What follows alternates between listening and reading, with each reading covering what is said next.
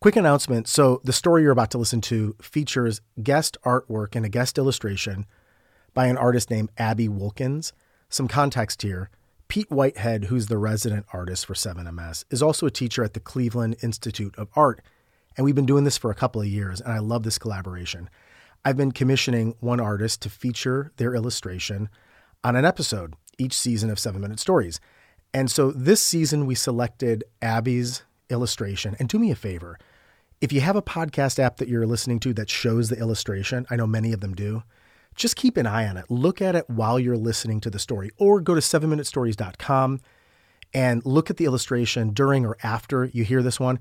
It just shows what a great amount of talent is out there in not only at the Cleveland Institute of Art, but just how many amazing artists there are. But specifically, Abby's illustration is such a great companion piece to this story. I think you'll see why we selected the work. And you can learn more about Abby, her art, because I put some links in the podcast description. All right, let's get to the episode. I put this sword away in my closet, and I knew this was going to be the last time that I ever used it. It was time. I had just destroyed my archenemy. Not just my archenemy, but really an enemy of the entire world. Now, I've only, for good reasons, I've only told this story to my wife and my brother, maybe one or two other people. But if you hang with me for the next 7 minutes, I'm going to tell it to you.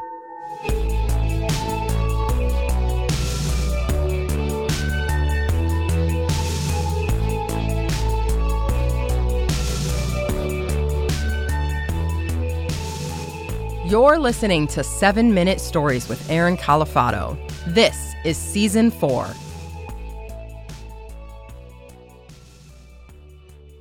When I was a kid, I had a wild imagination, but this takes the cake. I'm laughing because this is sensitive, so hang with me. When my parents got divorced, I'm 5. I didn't deal with it well. Good, bad, right, or wrong, just what it was. The ensuing conflict, I just didn't handle well. And I was struggling. And around that age, I remember 5 or 6 years old, I started having really bad nightmares. Don't know if it was a direct result of the divorce, but I just could not stop having them. They were very visceral. The imagery, I couldn't stop thinking about them the next day. And then I would worry about going to sleep the next night. And this was like this circle, this cycle I couldn't get out of. And I remember I wasn't sleeping. My mom took me to the doctor. They're like, think good thoughts, or, try your breathing exercises. And they were being earnest. They were trying. It just wasn't working. I had to figure this out myself. And I remember laying in bed one night when this all changed. I'm laying there. I can't sleep. And I start going through thought experiments. And I was thinking, what if my nightmares aren't just mine? Like, I knew they were mine individually, but I also knew other people had nightmares too. But what if there was something bigger at work here? What if there was like this dark energy, this negative energy that was present, that when you were struggling emotionally and you went to sleep that way, you were susceptible to it. And that's when it would try to go into your subconscious and affect your dreams. And I thought, okay, let's go down that rabbit hole. And I was like, well, if that's the case, then there's got to be a source of that. And so I gave this source a name. I called it the Dark Lord. That's the name I gave it. And by the way, I figured it out. The Dark Lord was the source of every human being's nightmare. Even yours. Well, I got to fight back. Not just for me. Folks, I was fighting for you. This is my rationalization. So how do you fight the Dark Lord and the monsters and the minions that accompany it? Well, I couldn't do it in my dreams because in the dream, you have some control, but you're really the puppet to the dream being the puppeteer. And that's where the Dark Lord really had all the advantage, hence the nightmare. But what if I used imagination as my portal to the realm in which the Dark Lord is at? Because in your dream, it's imagination, it's not real, right? So why don't I use imagination during the day where I have power and I can control my imagination more. And that's the plane, the paradigm where I will fight the Dark Lord. Now, I had this wooden sword, and I had been practicing, watching Teenage Mutant Ninja Turtles, He-Man. I was good with the blade. I knew I was ready to go to battle. And so the next day, I remember going out in my backyard. It was a weekend, and I held this wooden sword to my chest, and I had to come up with a name that was like an on-off switch, meaning when I said this name, it would transport me to the dream world.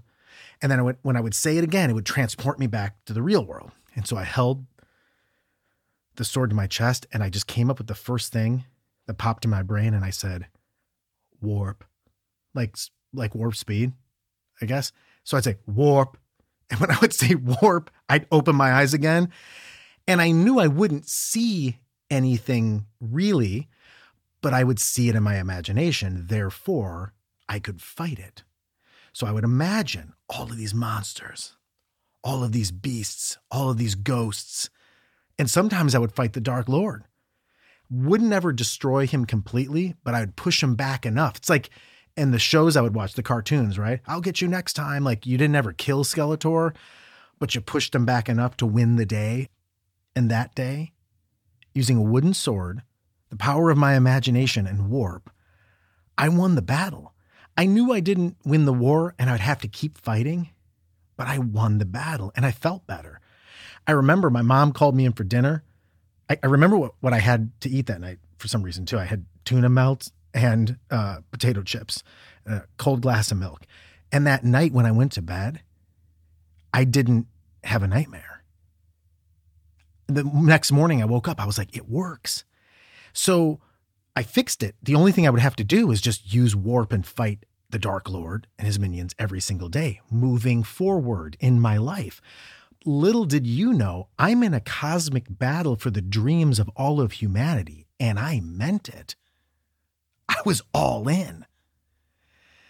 This went on. I'm going to be honest with you. I'm bringing you straight truth here. This went on until I was about 12 or 13. It's a little hard for me to say, but it did. But then 12 or 13, I realized I needed to stop. Like, I didn't need this anymore. I remember there's just this moment I was like, and at that point, by the way, I had a real sword that I got from a medieval fair. So I have a real blade. Things are getting dangerous.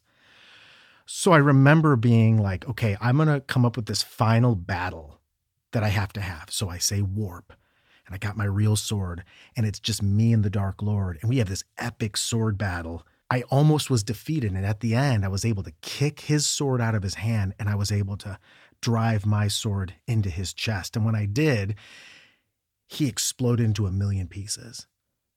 And I had destroyed my arch enemy. And when I did this, I walked to my closet, I wrapped up the sword, and I put it away. And I was kind of emotional about this because it had been just such a habit for me.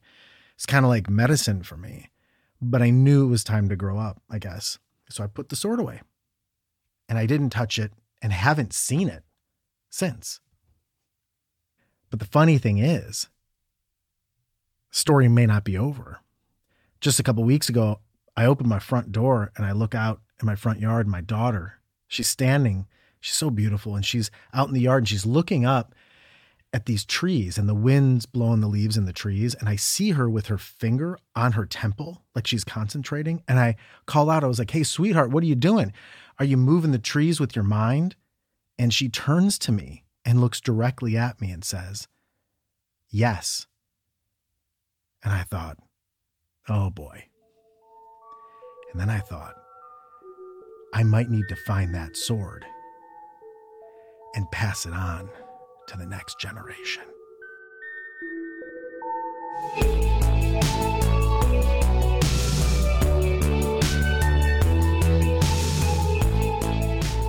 Seven Minute Stories is created and performed by Aaron Califato. Our senior audio engineer is Ken Wendt. Our resident artist is Pete Whitehead. Original music by TJ Duke.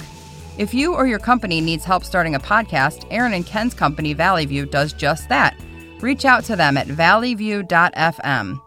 Special thanks to our partners at Evergreen Podcasts, and I'm Corey Burse. Make sure to tune in next week for another story.